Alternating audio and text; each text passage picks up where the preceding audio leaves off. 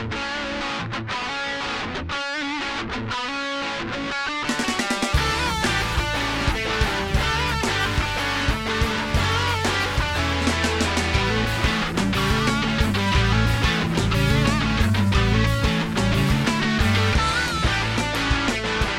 everyone, and welcome to A Bit More Complicated, the podcast where you can hear science-based discussions about important topics, issues, and problems in society, and what we can do to make them better. I'm Manny Galvan at UNC Chapel Hill. And I'm Dylan Selterman at Johns Hopkins University.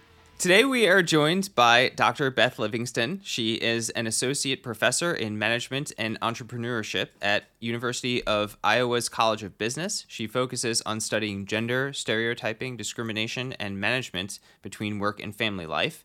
Dr. Livingston's work has been featured in the New York Times, NPR, and Harvard Business Review, and of course in top-tier academic journals. So without further ado, Dr. Livingston, welcome to our podcast.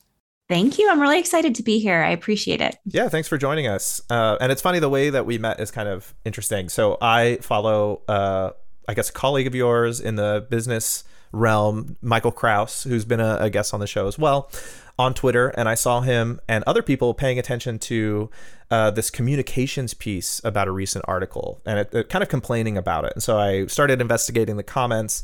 And the communications piece was about an academic journal article that was complaining about wokeness. So that paper was written by Waldman and Spar. And it was complaining about wokeness, which is no new thing on Twitter. So-called wokeness is a common punching bag for a lot of people that are right of center. What is odd here is that it was being done in a science communication piece from a reputable scientific journal, which I thought that was very interesting. And I could also see why that was upsetting to some.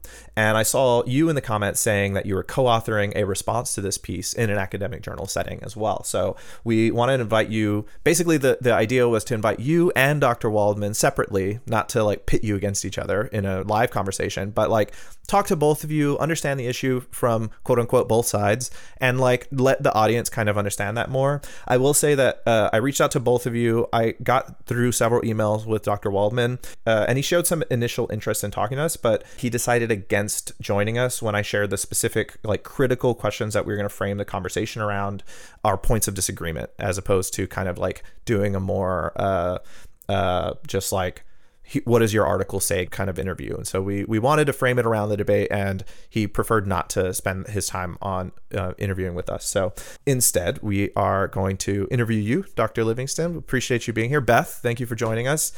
So let's just jump right into it. So your recent critique paper was written in response to Waldman and Spar's paper titled "Rethinking Diversity Strategies: an application of paradox and positive organization behavioral theories." Geez, these papers really have, they're just like expertly titled to... We love colon something, right? Like you need to have a secondary clause in your title. No bashing them for writing that title is commonplace. Oh no, I have, our article also has a colon and a thing. So yes, 100%. And their paper was on the problems of woke DEI initiatives, DEI standing for diversity, equity, and inclusion, which is very popular right now. It's a kind of a popular research area, I think, and a lot of people are talking about it, especially in like academic Twitter spaces, stuff like that. So we wanted to get your critique of their paper, but first, we'd love for you to summarize in your own words the like central thrust of the Waldman paper, and what they were kind of saying, and then let's like talk about why you had an issue with it. But first, we just want the summary of their paper from your perspective. Yeah. So there were two things that happened. So there was a paper that was written in the Academy of Management Perspectives, a journal that is part of our central keynote flagship management professional organization, has two of the most top journals in our field, Academy of Management Review and Academy of Management Journal, that are considered the most top tier journals that you can publish in management. And Academy of Management Perspectives is another flagship journal for that organization that's focused a lot on speaking to practice. Like what are the important practical policies and procedures that organizations need to know? There's also a communication arm of the Academy of Management called Insights that takes the articles that have been written and published by folks like myself and summarizes them for a business audience and distributes the newsletter to business subscribers, et cetera. So people who are hopefully going to translate our research into practice, right? And so what went out and what really captured a lot of people's, information at the time was this, insights, this kind of write-up of the paper itself, which of course led those of us who have access to the journal to read the paper itself. And so, because oftentimes, write-ups about research, like, are they really accurate? Who knows? Like, it's important to always go to the source, I think, to make sure that you're accurately describing what people's arguments are. And so Waldman and Sparr's article is essentially presenting a type of what they call a new diversity strategy that they argue will be more effective in organizations. And they call these integrative strategies. They then, as contrast, present something they call woke diversity strategies as contrast to what they call an integrative diversity strategies. And the theoretical background that they use is something called paradox theory. And the idea behind paradox theory is just that there are certain things that might be, goals that we both have or that we hold simultaneously that are in tension, in conflict with one another. And it is thus paradoxical that we want to do both things that seem to be in tension with one another. And the central paradox that they introduced is what they call the tension or the paradox between diversity and unity, that we both want things to be diverse and we want things to be the same at the same time.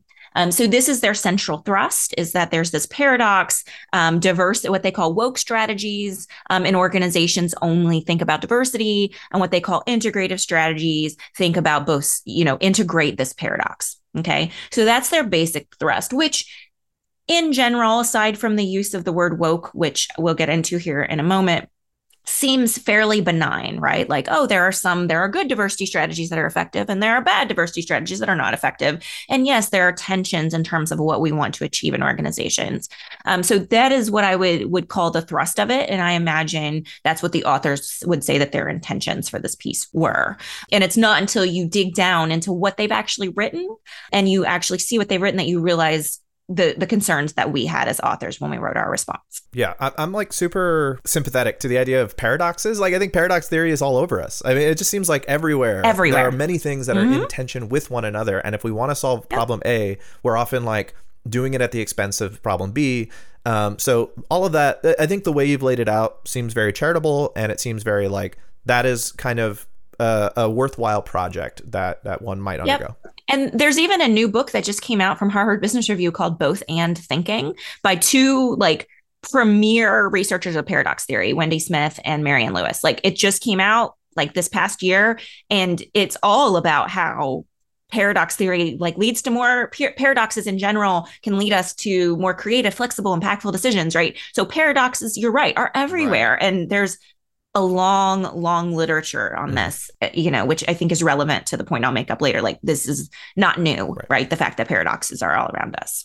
Of course, we're familiar with the idea of paradoxes, but I think paradox theory might be something that is more commonly used in your field. Is there a good go-to example of just the presence of a paradox that is successfully resolved with creativity and ingenuity, rather than just saying, oh, we can't do both of these things, so we're going to give up on one of them? Because I guess one of my concerns in this discourse is that some people are saying, we can't be diverse and unified at the same time, so let's just do unification and not diversity, which seems like a bad way of thinking about it. But if we had some precedent for saying, here's how some paradoxes have been resolved with more creativity in other things, we can apply that same logic here. So that is one, you've hit on one of the central thrusts of paradox theory, which is that we have to encourage both and thinking instead of if then thinking, right? And that it's that embrace of how we can sit with paradox in our life and manage it that allows us to achieve great things, right? A creativity, innovation, maximum effectiveness, right? And so the book is a really great entree, and they're by researchers in this area, some of the predominant researchers. And so it's a great entree to what we know about paradox theory and different types of paradoxes that, have been managed to sort of optimize these sorts of outcomes. But I think what's interesting about this, and I'll take this from a diversity and inclusion lens, is think about the words diversity and inclusion. That is the paradox. Diversity and inclusion, difference, we are both separate and we are together, right? And that is one of our central kind of arguments here is the literature itself has been embracing this paradox since its inception. The fact that there are people who are different and we need to have representation, but we also need to include everyone in a way that makes people feel included. And I think, but right, I think that the ways in which they frame their paradox in Waldman and Spar is that it's not diversity and inclusion, it's diversity and sameness, right? But I think when we present paradoxes, we have to present paradoxes that actually, are part and parcel of what people are experiencing and what we want to produce. And so there might indeed be a paradox of diversity and sameness that we both like. It's the same idea as complementary and supplementary fit in our field. That means there are sometimes people fit because they fill a hole, they fill a gap like a puzzle piece of what we need. And sometimes people fit because they're similar, right? And both of those things are true. But in this, there are very few organizations who say we want everybody to be the same in terms of skill, right? Like their sameness is not what people are typically trying to achieve. And so framing sameness as an organizational goal is not necessarily grounded in the literature. And that starts, I think, some of our concerns is a lot of issues that are brought up in this piece standing alone are not objectionable per se. It's just when you start to look at the context and you say, well, where's the review of the literature that digs into this? And your point of what's the actual paradox here? And is this paradox grounded in what the literature understands these constructs to be? That is where our biggest concerns are. And it's the same idea of, okay, well, unity, well, what does that mean? You have to define things. And that's where we get a little lost in this piece, which is, well, okay, inclusion is unity, right? Like in terms of the way they've defined it. And so we have been talking about this paradox then, if that's the definition of the paradox. And so I think that is one of our major concerns is there's some muddy definitions here, which fly in many places in our lives. Like we talk about words mean many of different things, but in academia, we try to be less esoteric, I think, and clearer. Right. Yeah. And conceptual clarity is something that we really need to strive for here. So we should probably get into the term woke, and because that's how they frame their piece is in terms of this word woke. And it seems like some people have different definitions of this word, and they're giving a definition that you're kind of challenging them on this. So we should probably just discuss like your critique of the idea of woke. Yeah, and I say thank you for this, because I think there are many things like we disagree with, and the way we as a field and academics in general approach disagreement is, okay, well, if you disagree with a piece, then publish a rebuttal, like publish a response. And that's why we did this, because it's not just that we disagree with the conclusions. There's so many papers that are written and I'm like, I might have done this differently, or I'm not sure I would have framed it or measured this construct. I mean, that's what peer review is all about, is challenging those decisions. But when a paper is published and gets through peer review and has issues that we saw in this piece, particularly around construct clarity and around reckoning with past literature, we have major concerns about what that means for the credibility of our field. And that is why we felt moved to action. We also are diversity researchers, and we've been doing this for many decades. And so when you are in the diversity inclusion field, your research impacts real people's lives. Okay, particularly in a context that we're in now politically, where people are making laws about the sorts of things that can be taught, the sorts of things that can be said, where organizations are in this tension of how do we include without excluding, right? Like these are, and when you're out there, like we are talking to companies all the time, that's the paradox. That gets brought up to us. And so they're looking to those of us in academia to help provide solutions. And therefore we have a responsibility to provide that. And so that's the impetus behind when we do this. Like, obviously, whatever my ideological, bent is, I could publish an op-ed, I could post on Twitter and rant on wherever. But our quibble with this was really academic in nature. And I think it really starts with what you said, Dylan, which is that word woke that they use. They don't use it in the way that we expect academics to use constructs and the terms for constructs. They use it in a colloquial way and in what we would argue an inflammatory way. So first things first is they define woke, they put it in quotes, and they define woke on page 1 with a footnote. And the way they define it is based on the dictionary definition of woke, which is it's used for being aware of racial injustice or racial or social discrimination and injustice. That's what the dictionary says. Being woke means being aware of injustice. But they do a little sleight of hand on this definition on the first page. And I think that it's important that we point that out, right? Instead of saying woke is defined in the dictionary as being aware of social discrimination and injustice, which if you look at the literature, the very few things that have published using that word woke, that's how the definition in our academic literature is absolutely used, right? Woke being aware of discrimination and injustice.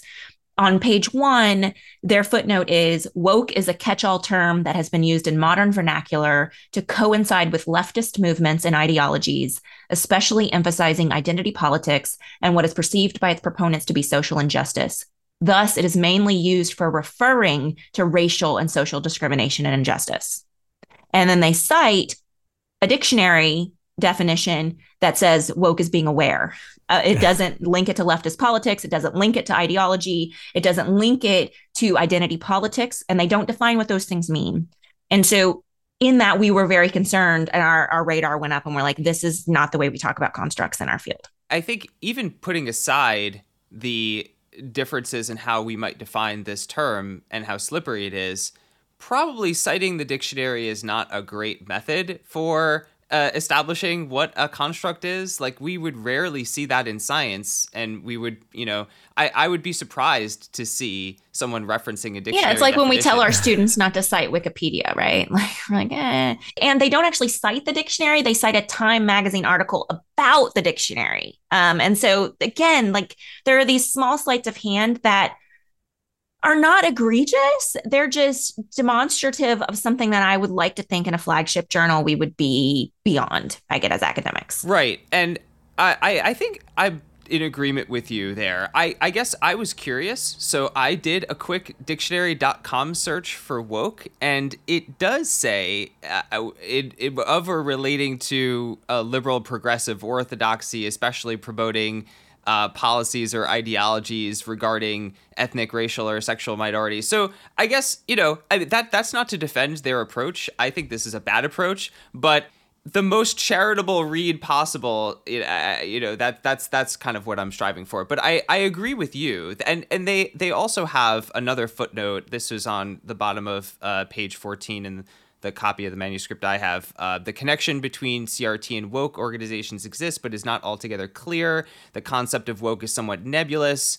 It exists in current day parlance, but its definition at least somewhat open to interpretation. So again, I just want to have the most charitable read possible of what they're doing, but I agree with you totally in the substance that this is probably not the right approach. And I would say, just to respond to that, it is a great point, right? Like, if you look at Merriam-Webster dictionary, right? That article was about the Oxford dictionary, entering it in. It had a very particular definition that they did not pull through. But you are right. Like, if I'm at the Merriam-Webster, right? Like, they start with aware of and attended to racial and social justice. And then you get down into the disapproving way. So it's characterized as this is the disapproving way to use woke, which again, they don't say that they disapprove of. You get the hints of it later on. But I think, to your point, you're right? Like, it's not like we're done. Like, I'm unaware of the fact that people use woke in a disapproving way to mean these sorts of things that they're saying. But the academic literature has not. Yes. And so I think if they're going to introduce a new definition of a construct that people have been using in different ways in the academic literature, then it's incumbent upon them to describe that construct and say why they're defining it that way. And that is, I think, our argument of like, you can't have those things both ways. Like, you need to be clear. But you make a really great point. It's also super weird to not acknowledge this context. I feel like if you're going to use a term that has been intentionally been this like very difficult to define word, it started in the Black community as being, again, like, it's a African American vernacular word that meant aware to racial injustice and like stay woke. This was like an idea that started there, and then it's been moved into this pejorative context where it is used as a way to like shut down somebody if they're being too woke. It's used constantly on Fox News. It's used constantly in the right-wing media as a pejorative term. And it's funny because they mention pejorative wokeness, but it's woke washing, which is a separate, completely different, which is not being woke enough concept. Which is right. kind of funny. Yeah. They don't mention at all the right-wing way of associating woke with just anything that is called liberal nonsense, right? Like, and it's following the same lineage of politically correct, of social justice warrior, for those of you who are online a lot, or identity politics. All of these terms are kind of used as a way to like tell liberals that they're being insane or whatever. And so just to like not acknowledge the context of this word is very odd to me as a reader. Obviously, I'm coming at this from a particular perspective, right? Obviously. Right. But the quote that you just read, Dylan, about like on page 14, when they're talking about this sort of nebulous, they use a citation to a New York Post article, right? A New York Post op-ed that says that critical race theory is part of the woke agenda. Like that's, so this is their, but they're not saying this is how, like, this is how it's used in right-wing media or used in, they're using it as evidence. And so again, like there's this sleight of hand that's happening that's not transparent about this is how woke has been, right, used in the 1970s, right, in terms of, you know, racial and ethnic, you know, awareness of injustice, you know, but since the lineage of this word has changed and we're using it in this way, there's no like direct, here's how we're using the term. It's through these sleight of hands of citations that you have to go then follow. And we did. Every single citation that they cited, I read in depth. And because I wanted to give them the respect that I think, you know, it deserves when someone publishes a paper in a peer-reviewed journal. Yeah, it would be really easy just to say, hey, listen, this is a right-wing media outlet saying the word woke, and here's how they mean it. Like that doesn't cost them anything to say that. And they don't. And I think in that way, it tries to establish the fact that we all know what this word means, right? Like we all know that this is bad, right? And I think that is what, and that's why they use it as their example as the bad thing to do. And so because they're using it in a pejorative way, because it's the way they read the word, which is fine. But that's not what we do in academic, or what we should do, I should say. It's obviously what has been done, but it's not what we should do. We argue in academic journals is like we should define the constructs we use and sort through the academic literature on those terms to make sure that our constructs are clear. So in the paper, Waldman and Spar pit so-called diversity or woke approaches against unity or integrative approaches. And we kind of talked about this a little bit. And we've discussed a little bit of the history of the term woke, but I'm hoping you can help us understand a little bit more of the history of these other terms, diversity, unity, integrative. And in your critique, you point out how this, for someone who studies diversity and is in this area, these are just odd choices of words to use in this context. Something that stood out to me was certain quotes like, here's a quote from their paper: "Without unity, diversity can potentially pull an organization apart." It was almost like this odd way that like they were put into tension. We've been talking about paradox theory. There's certainly paradoxes where good things are in tension with one another. I guess I'm just not sold on, there's no citation to that statement right there. I'm not sold on the idea that unity and diversity are in tension with each other. It seems like if you want to incorporate people who are from different backgrounds, unity and diversity are going hand in hand, because if I want to unify a diverse group, I need diversity in the group. So it just seemed like a weird choice. I'm curious if you could guide us through the history there, but also their decision to do that. Well, I would not attempt to get into their heads as to why they said the things that they said. However, I would say that what you point out there, which is these, you know, sections that make these declarative statements that seem like if they were true, we would find literature that has supported these things, right? But there aren't citations around them. If you go and you take, you know, just a general survey of those of us who have been researching in this field, and the field of diversity and inclusion, which is a large field with a lot of incredible researchers in it, these are not the terms we use. We use diversity and we use inclusive climate.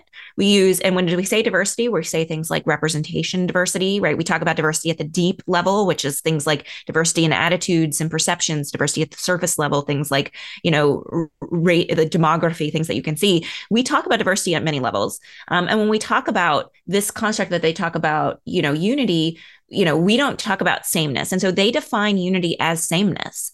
And I don't know anybody who defines unity as sameness, unity in terms of inclusion and bringing people together and finding agreement, perhaps. And so that's why, there's a whole area of our field that looks at things like inclusive climate, the ways in which people feel included at work, feel like they belong. There's a whole new and growing burgeoning area of research on belongingness at work. Those areas, these are not the terminology we use. And that's why it was incredibly odd. And we spent a lot of time, you almost start to gaslight yourself. You're like, did I miss like a huge area of the field over the past decade? Like, did I miss something? But the fact that I think they're not citing these things is telling, because if there were a lot of people who were talking about these issues in this way, right, there would be. And alternatively, if they think that their way of talking about it is more accurate or more appropriate, then that's what the academic literature is meant to do, which is let's describe the way it has been talked about and why your way of discussing it is better, more appropriate, more accurate, which also is not done. So in our response, we list dozens of researchers in diversity and inclusion that have not been cited or referenced. And, not that everyone needs to be cited or referenced, but it is very telling what is left out of this paper, which it would be very difficult for anyone who is not an expert in this area to recognize. There was another point. Oh, yeah. There was another point to your question, which was about integrative strategies. Again, there's a lot of things that are relatively, I don't know if benign is the right word, but that are non-controversial. Yeah, diversity and inclusion strategies in the workplace should somehow balance inclusion and diversity is not an incredibly controversial statement. It's the sorts of things we go into organizations all the time to talk about. It's the reason why, people have started, reversing the way we talk about different things like inclusion and diversity. And so, right, like these are common conversations. There's also not uncommon and not controversial to say that the diversity literature is in a debate about what works, right? What's effective. But to present this as something new, like people in diversity and inclusion have never thought of the fact that we need to focus on diversity and inclusion. That was a little strange to us, right? And so I think, again, bold claims require bold evidence. And so that sort of evidence was not something that we saw in this piece. I'm so glad that you brought up the idea that we're still trying to figure out what kinds of diversity strategies or initiatives or trainings are actually effective. And a part of that just involves doing basic science, doing things like randomized controlled trials and measuring outcomes. And there are people that I've seen make, I think, very substantive and good faith critiques of, the fact that like a lot of these diversity trainings that people will just take for granted, oh, this is good, are actually not effective. And that's kind of what I was expecting to read when I first opened this paper. And I was disappointed that I did not see that. It wasn't a methodological critique of diversity-related initiatives and trainings. It was more of just a kind of rant about concepts that were unfriendly to the authors. And that's, I think if I were trying to write a piece like this, it would be to say, okay, we need to have conceptual clarity around our terms. And also, we need to measure outcomes in a way that justifies the efforts and initiatives we're putting into this. The best critiques that I've seen are coming from scientific studies where they actually measure outcomes, like how much people feel included and how much they feel belongingness at work.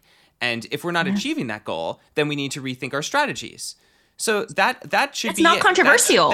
That should be the message. No, but I want to point out something you say there, Dylan, which is really, really important and which they don't cover. There are I think the first sort of meta-analysis on diversity training and like reviews was like over 10 years ago on diversity training effectiveness. Of diversity scholars in our field, people like Katerina Bezrukova, like people like Quinetta Roberson, like all these people have been talking about this. This is not a surprise. Right. It's not like the people in diversity and inclusion are like, we have it all solved and you can't critique us. We're critiquing ourselves all the time. We're constantly saying what works, what doesn't work, how can we do it? And so the fact that like you're not citing the long meta-analytic work that talks about, and the reviews and okay, what does this mean moving forward? It's very difficult to do randomized controlled trials in diversity and inclusion because you have to do it in the field in organizations, yes, and companies don't like that. But at the same time, there are people who are attempting to do those things. And, I think it is, and we will be some among of the first to be like, this is not a good or effective diversity training program, right? And we can look at these sorts of things. And there are people like Laura Morgan Roberts, whose entire career is on looking at, diversity training. There's long HBR if you're not into academic. Like, there's a lot of work on this. And I think, you can look, there's a shorthand to just scan the references section of something and say, okay, are the people I would expect to be cited?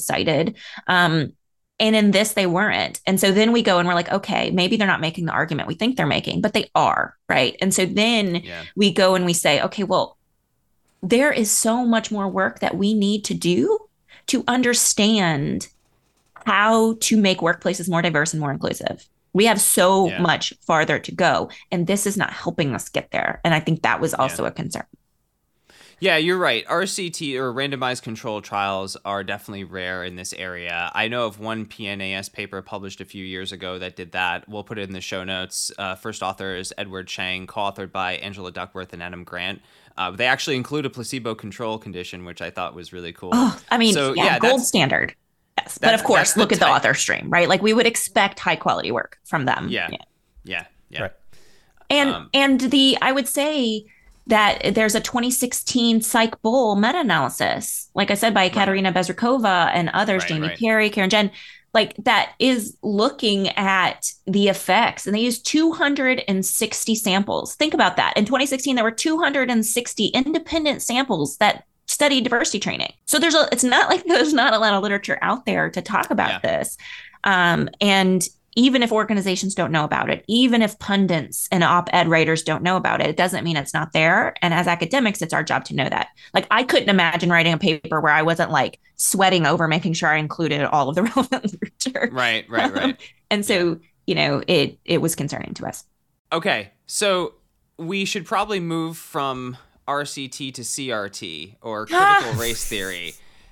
So this is another concept that comes up in the paper, and I think I think your argument in your paper is that they're kind of mischaracterizing it to something that it's not. They're saying that it focuses on victimhood and saps people of their self-efficacy, and that progress is an illusion.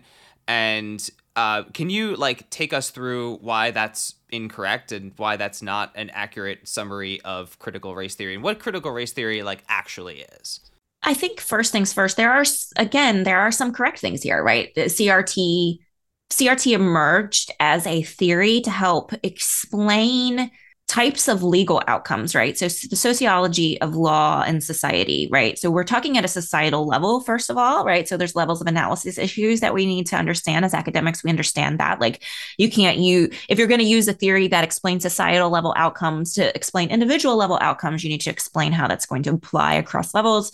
CRT is very strongly grounded in sociology, and is meant to provide an explanation for why there continue to be these racially discriminatory outcomes in society, particularly if you're talking about the criminal justice system, you're talking about wages and wage gaps and housing. And there are all of these outcomes that we keep seeing. And as many theories are meant to explain why and how. And CRT, is basically talking about how the structures in our society are based in racism, and therefore have their intended outcomes as being racist or racially discriminatory outcomes.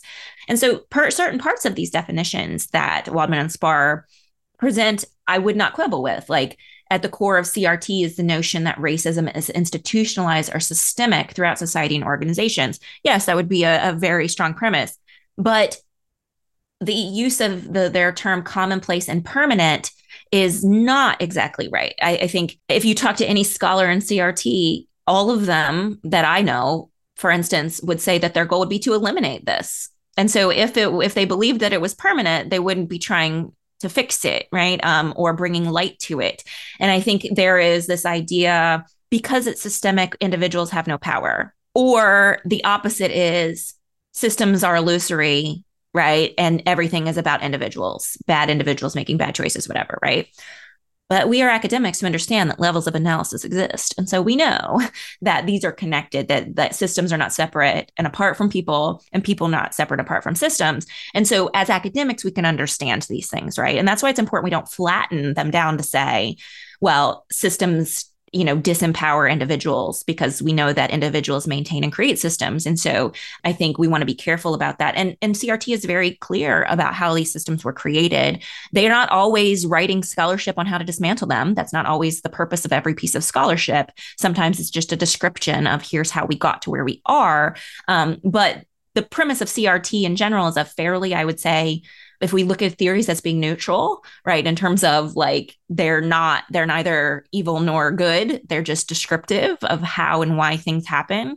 CRT emerged because our current theories of why systems were creating disparate outcomes for people across racial lines, they believe were insufficient to explain why we were seeing these things, and introduced CRT to do that. In terms of the way they characterize this, again, and I think similar to dealing with the diversity and inclusion literature, there just isn't a deep reckoning. Like if I was going to write a paper about CRT, I'm going to spend months reading about it, like understanding what scholars say about it, where it comes from. And there just isn't that sort of in-depth reckoning with what the theory is saying. And so there are some things that seem correct. You're pulling from the abstract, like it seems like it's directly from the abstract of the paper that they're citing. And there's other things where I'm like, I read that paper 30 times and couldn't find the conclusion you were drawing from that piece. And again, when you are making recommendations and trying to contribute to a literature, you need to know that literature. And we didn't feel like this was accurately described. Yeah, I thought it was interesting that they jumped, like they talked about CRT. They even have this quote that like talks about CRT blames racial injustice on whites or males as a whole, which I thought was really interesting because CRT focuses on systems. It's a systemic analysis. Like you said, it comes from sociology. It's not focused on individuals as the perpetrators of racism. It focuses on systems and history and like the consequences of those decisions that have made throughout history and in policy that have created the unequal outcomes we have today. So I just thought it was very odd that approach was taken. It is odd. The subject. Yes. I think it reflects a marrying of public communications about things versus an academic. And I think it's incumbent upon us as academics to tease those things apart and or to be transparent around when we're using kind of colloquial understandings versus academic understandings of things. Yeah. And in fact, there are two other things besides CRT that seem to be mixed into this here. One of them is what I've heard described as Afro-pessimism, which, we don't have to spend a lot of time here, but on that topic. But basically the basic concept is like racism will never go away. It's always going to be there. Like Black people, it's this like this idea that racism is just a permanent fixture of life for Black folks in America. And so it's just a very like the name implies, it's very pessimistic about racism. A rich theoretical history, and some of which overlaps with CRT and some of the founders of CRT. But not all of them.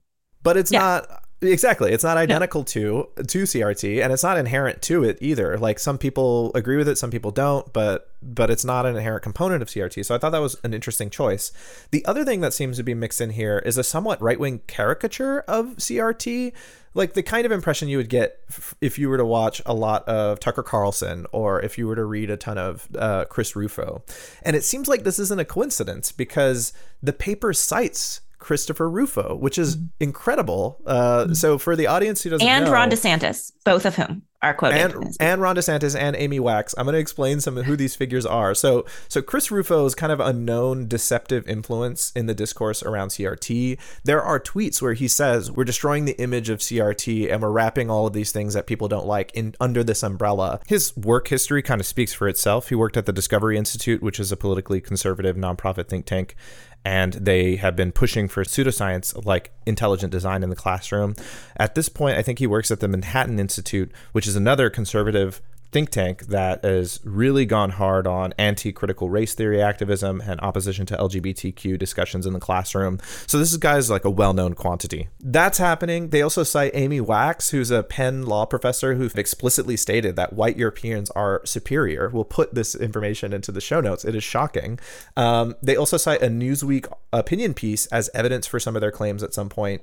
I just thought this was incredible that this was happening in this peer-reviewed article, but yeah, What do you make of this? This is the thing that when I first read it, and I'll be honest, that the thing that made me most angry, right? Like, and, tempering that anger into a measured response was really important for our team to do, our authorship team to do, right? Because we have an established way to respond academically to these sorts of things. But I'm a mostly empirical researcher. So evidence matters a lot to me, how we gather evidence, how we assess evidence. I have been following and engaging with the entire debate around open science and replicability and the crisis in psychological science of how do we replicate things? How are we sure we're finding truth? I find this to be incredibly important for the credibility of our field, but also for helping people actually use our research to make good things happen, right? To change their world. And so when you are pulling from evidence, I like to think, would I be okay with my students, PhD or otherwise, using these sorts of evidentiary standards? And my argument here would be no. I would be, okay, I want more evidence that this is what's going on, right? I want more, explanation as to how this evidence fits your thesis. You need to describe it better. You need to provide more information. You need to be clear as to the ideological bent of the people you're gathering data from if you didn't gather it yourself. So if you are using hearsay, you're using somebody else's evidence that they collected, you need to know how it was collected. And you need to know who's doing it and for what reason. I also think, again, it shows a disconnect from the long literature of people who are doing work. Like there are people in diversity and inclusion literature of very different ideological perspectives and different perspectives on the solution. If you went and talked to CRT scholars, they have long debates. Like this is what we do in academia. We do not all agree, right? Otherwise, we would have no need to publish all the things we publish because we'd all agree on the things that come out. But I think we can all agree, or the majority of us can agree, that using evidence that was collected by a self-proclaimed provocateur, right, who is not shy about this, like it's not slander to say how a person describes themselves, and who is not an academic, who is not trained in data gathering or academics, right, and who has not published or put their evidence via peer review, right, which we know is problematic in terms of having access to that we should take that with skepticism. And if you're going to use that, you should at least describe and explain where you got it and why you're using it and why there isn't other, better, more neutral evidence that could support your point. I was going to say, this isn't like some kind of clandestine conspiracy going on. Chris Rufo has been very public about the fact that he doesn't really care about evidence so much as he cares about the types of policy goals that he thinks are good, and he's going to use whatever methods are necessary to get that. Like, this is his shtick. This is his, he has this tattooed on his forehead. Like, we don't care about what the evidence You is. can criticize him for lots of things, but he is wholly transparent in what his goals are. Yep. I respect that. I would rather know what someone's trying to do, right? So that I can then judge accordingly, right? I mean, I wish he weren't doing it, but at least he's honest about what he is doing. Right. We have different values. Let's put it that way, but just different values in lots of things. But he's honest about what his goals are. And that is why if we take him at his word, we should be careful using his evidence to support a point that he has said he's willing to go to any and all lengths to make. There seems to be, I think, a tension between what the actual academic CRT literature is, and you're also describing, academics don't agree on everything. There's debate. There's ongoing evolutions of the scholarship in this area. And a lot of that, as we've talked about, is pretty benign. And then you have, I think something that is separate from that, which exists in other aspects of our culture that are some kind of wacky stuff that people are attributing to CRT. And those are, I think, are a bit more wacky. Like, for example, white fragility, or, the orienting around the nuclear family as an aspect of white supremacy culture or something like that. And so I think sometimes I don't know, maybe this was what was happening with Waldman and Spar, that they saw some of that stuff and they thought, oh, well, this is CRT. This is like the academic side of things, which is incorrect. But it would be, incumbent on all of us just to disentangle those two things and say, listen, there's wacky stuff out there.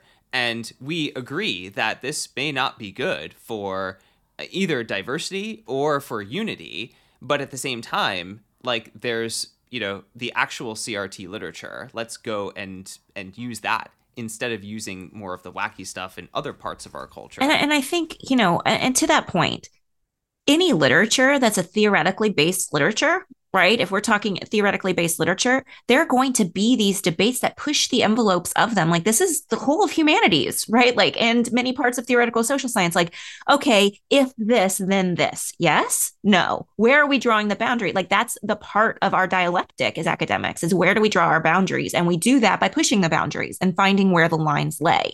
Like, that is part of what we do. So what we do in applied science as well, right? We try different things and we see where the boundary conditions lie. But in theoretical science, I mean, it's all the basis of philosophy, right? Like, okay, let's try this thought exercise and see where it leads us. Right. CRT has plenty of papers where it's like, okay, if this is the premise, is this also then true? Is it also then true that this holds, right? And so, of course, there's going to be academic literature that debates these things. But if you engage with the academic literature in CRT in good faith, what you see is this exact dialectic, which is, where does the line, what are systems, how are they created, how are they formed? When you're talking about meritocracy, for instance, it becomes a very like silly talking point to say meritocracy is racist. Like, if you dig down into the literature of what they're actually saying and you engage in good faith with it, which means you assume that the people doing it are really trying to engage in academic inquiry, right? You try to put yourself in their shoes and say, okay, well, why might they be asking these questions? You could disagree then, but the best way we disagree is by putting ourselves in their shoes, trying to understand where they're coming from, and then saying, well, here's why I think you've missed something critical here. The evidence around that are things like, well, people have used the myth of meritocracy in order to engage in sort of racial discrimination, which I don't think many people would disagree with. And so when you start to look at, or maybe some people would, but the point is, it's not as silly and like ridiculous as people kind of, and that's the flattening that our culture has done to a lot of these academic topics. There is the benefit of making them accessible to non-academics, but there's also a risk of flattening down complex topics to something that's digestible that then can be used by bad faith actors to say, see how silly those academics are. They're not actually good thinkers at all. When if you go, you can read hundreds of pages of people reckoning with the very things that are brought up in papers like this, right? Which is, have you ever thought of, well, yeah, there's probably like 25 articles I can think of off the top of my head that engage with that exact question. So let's talk about that. Like the victimization situation that they talk about here, which, for instance, they have a whole paragraph where they talk about the emphasis on victimization combined with the neglect of meritocracy sends a message that that minority group members do not have the ability to achieve based on their own merits or efforts. And then it basically has an uncited sentence that says this kills the hope and optimism for the future and resilience. They basically says that optimism and resilience are diminished by CRT, by the focus on victimization. But Such a strong claim. It's a very strong claim that's not cited, first of all. And second of all, mistakes the fact that much of the CRT literature, like if you dig down into Kimberly Crenshaw's work, for instance, who's one of the founding mothers of CRT, her work on intersectionality, it starts from real victims of crime. So we're talking about victimhood in a very particular, like these are crime victims and victims of a harsh criminal justice system. So we're actually like, because they're academics, they're defining the word victim very strongly and very clearly. And that's not doing here. And so we break down and we keep saying, well, what do you think a real victim is? Because you're saying there are real victims and not real victims. So who gets to decide? And those are things that Wildman and Spar don't reckon with. They say, well, it's almost a wink and a nod. Like we know that people that aren't real victims, right? And well, who, what, when? And that isn't clear. And we think that again, confirms priors, which we want to be careful as academics not to do, or at least to beware when we're doing that. Mm-hmm. Something that that most academic articles do at the end of the article in the discussion section, let's say, you want to tie the thing you've been talking about throughout your academic paper back to the real world. You want to like maybe talk about policy, maybe talk about how people can use this information to better their lives or something like that. What I found very troubling about this paper, the Waldman and Spar paper, is it seems to come out in support of DeSantis's Stop Woke Act, which I thought was very interesting. So I'm just going to read a somewhat longer section of the paper. Policymakers are already taking note of woke approaches to diversity in organizations. For example, in support of recent legislation to counter woke programs in business organizations in the state of Florida, Governor Ron DeSantis recently signed the Stop the Wrongs to Our Kids and Employees Act, or woke. In doing so, he stated that we must protect Florida workers against the hostile work environment that is created when large corporations force their employees to endure CRT-inspired trainings and indoctrination. While the conceptual analysis in the current article would support legislation of this nature, policy guidelines are also needed regarding how organizations can more positively and proactively approach diversity issues, rather than simply policies that should be avoided. So I just want to zero in on this one line here. While the conceptual analysis in this current article would support legislation of this nature, and just for the audience, this was a law that was deemed to be unconstitutional infringement on academic freedom by the Supreme Court in Florida. And the idea that the article goes in and says it's supporting this legislation, our analysis supports this legislation, I thought was incredible. I'm just wondering how it felt for you to read that section of the paper. So first of all, I'm pretty sure that this article was published before the Supreme Court overturned that law, right? Gotcha. So they were not aware of that prior to this. I believe. I'd have to check the dates on that, so don't take me at face value on that word.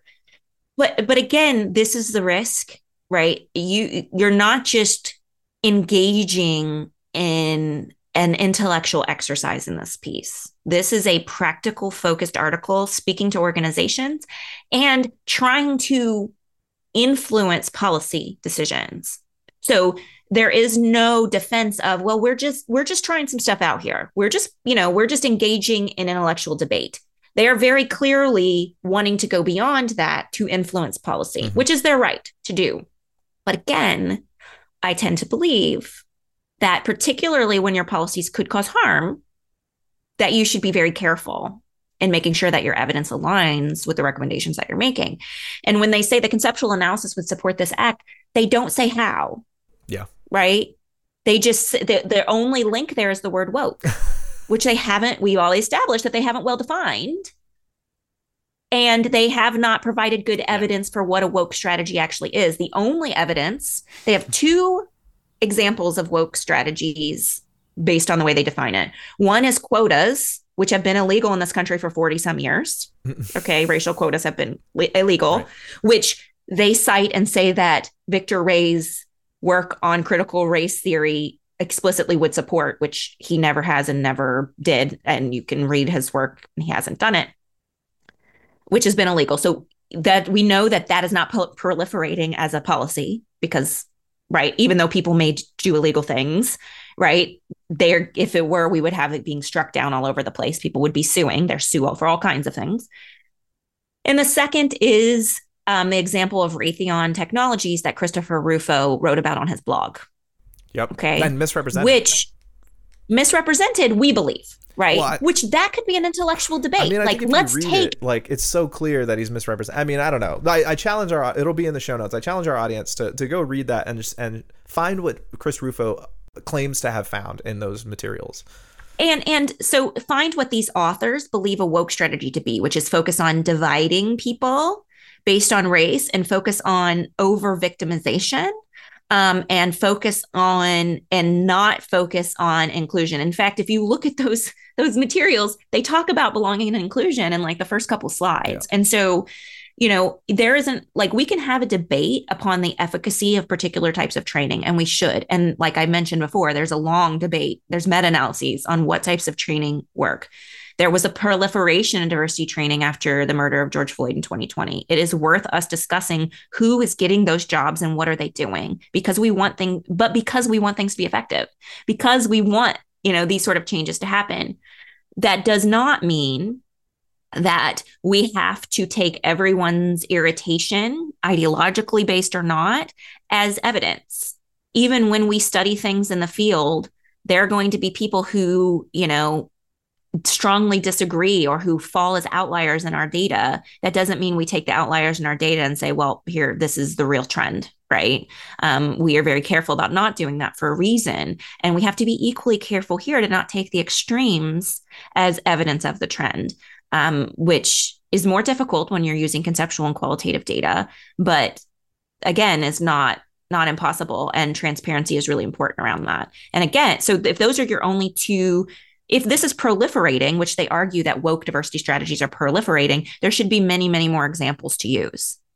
And they just don't provide them. I thought it was interesting. You mentioned Victor Ray as somebody that they cite, and then he later came out and tweeted and said they were confused about his work and the way that they cited him. Another interesting incident of this was Bernardo Ferdman, who is a paradox researcher, and he tweeted, "It's distressing that my article on paradox, which was much more nuanced, was used in the way it was to justify an argument that will end up being harmful, I suspect." Which is very it's not what you want from the person that you're citing in your article, for them to come out and say I don't think you're citing me correctly. So I thought that was interesting. I just want to, we have a few minutes left. I think we have 5 minutes before you have to go. I want to ask one final question. And this is a thing that we actually just did a longer conversation about peer review. So I think this is something we'd love your thoughts on. What went wrong in the peer review process that the flaws in this paper were left in the academic record? And what does it portend for your area of research that such articles are being published? And not only being published, but then science communication pieces are being made by the journals that publish these papers. First things first, this is part of a symposium. It says it on the first page of the article, document type symposium. This is part of a symposium, but that is not made clear in the body of the paper. I think a symposium are kind of like special issues in terms of the way that they're talking about a particular topic. They might be run. I don't know any particular background about how this was particularly run, but I have been a part of special issues before, and that oftentimes we review each other's work, right? There's a particular, sometimes they're invited, and that's not clear who was invited to do what. So it's a different than just blindly submitting things, and you pull reviewers from a blind pool. Okay. Gotcha. Okay. That's good context. And that partly could be the case here. There's also who reviews your paper is based on what keywords you put in. So let's look at the keywords. The keywords here were leadership theories, individual differences. So what reviewers are, their diversity and inclusion is a disciplinary domain that's put down here. But in terms of theoretical perspectives, it's not one of the theoretical perspectives. So it's possible that there weren't even very many diversity and inclusion researchers involved here. Okay. I would say they do mention Quinetta Roberson in their notes for reading a draft of that. Quinetta Roberson is one of the foremost experts in diversity and inclusion. She is, one of the most prolific researchers in this area.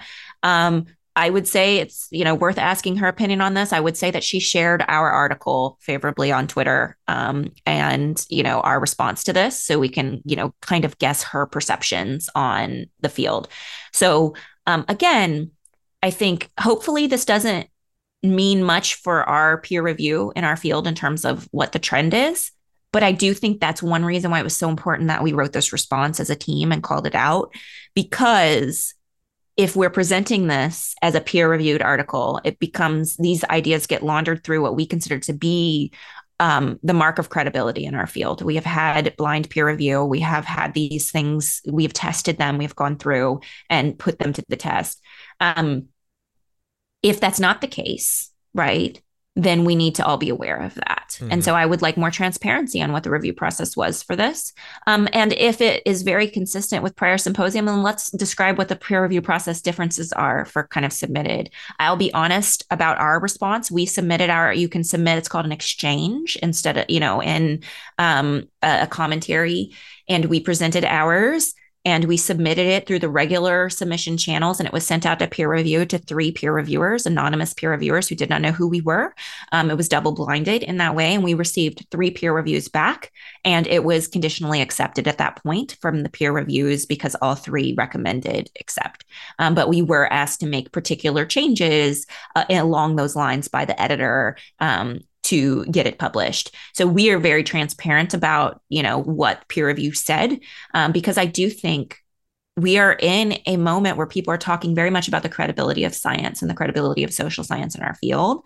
And I think as academics, we should be really transparent about that process. And when it fails, we should call it out. We do it with replicability. We do it with, all these other issues. And it is no less important with conceptual pieces. In fact, I would argue it's even more important because you can find methodological issues decades later in papers, right? Mm-hmm. You can, do calculations on the correlation matrices. You can say that these standard errors don't make sense. You can pull these up and debate them forever. But when you have domain-specific conceptual pieces, oftentimes the people who are best positioned to respond are people like my team, which have been doing research in this. And it becomes a cautionary tale if people take and run with things that they don't necessarily have the expertise in and present them as presenting something new and different when it isn't. Well, we're at time, I know, for you. So, thank you so much for joining us. And maybe we'll have you on again to talk more about your research. I recognize it's a bit odd that we brought you on to talk so much about someone else's research, but I appreciate you did. That's okay. I think there's something to be learned from that, though. We didn't name your paper. You wrote this critique paper called Woke Diversity Strategies, Science or Sensationalism. And so that'll also be in the show notes, and we'll point people to that paper as well. So that's, it's not that you're like just commenting on another paper. You have a peer-reviewed paper like you just described on this topic. And so that's kind of why we brought you on. But we'd love to talk more about your research at another time. Yeah. And I will say the exchange that it got peer reviewed and got published in response to this paper. Our team, Bobby Thomason, Tina Opie, Tracy Sitzman, we all have, between the four of us, probably over 50 years of experience publishing in the field of diversity and inclusion. We've taught on it. We've consulted on it. We have published in top journals on it. So we are not coming to this just from an ideological bent. We are truly coming at it from an expertise bent. And our biggest concern was that peer review issue, which is, well, what does this mean? How can I, one of the things I said was, how can I look at my students, my PhD students who I'm trying to train to do science the right way and say, look them in the eye if I left this uncommented on?